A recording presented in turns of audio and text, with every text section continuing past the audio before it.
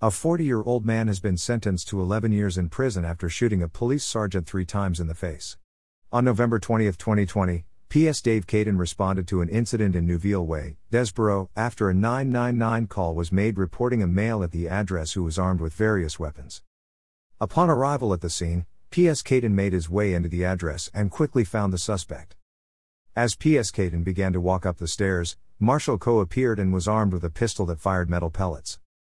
Before he could turn away, Coe shot PS Caden 3 times in the face. Everything slowed down, recalls PS Caden. The best way I can explain it is the fight or flight choice, and I genuinely believe you don't get to choose which one your body decides on.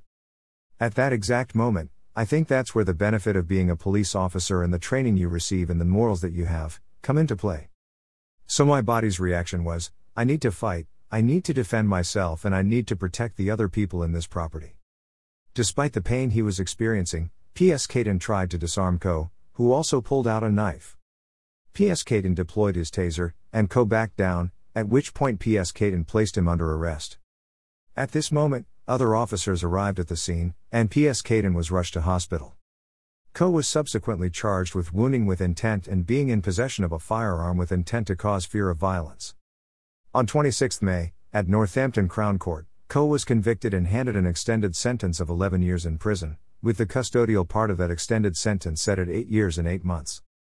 PS Caden thankfully recovered from his physical injuries, but the scars on his face remain to this day. At the end of the court case, His Honor Judge Rupert Mayo recommended PS Caden for the highest possible commendation from the Chief Constable. Chief Constable Nick Adderley said, "Dave is an incredible police officer, and I was so proud to hear of Judge Mayo's comments regarding his bravery. Commendations such as these are only handed out in very special circumstances, which really demonstrates the level of courage Dave displayed that day during this absolutely horrific incident. I would walk through the gates of hell for my police officers, and I will do everything in my power to protect them, including making sure that every instance of violence against them is pursued through the courts." When I heard about this incident, it chilled me to my core, and it mirrors the rising levels of violence we are seeing against police officers across the country as a whole. This is why I will never apologize for being the first police force in the country to arm all frontline officers with a taser, and that rollout is going well, with all frontline officers now trained in the use of taser across Northamptonshire Police. This was a top investigation by our SID, and 11 years is a great sentence. It is also a real example that if you assault any of my police officers, we will come after you with the full force of the law behind us and do everything in our power to put you behind bars where you belong. Scroll down to watch the interview with PS Caden. Before you do, don't forget to become an ESN Insider.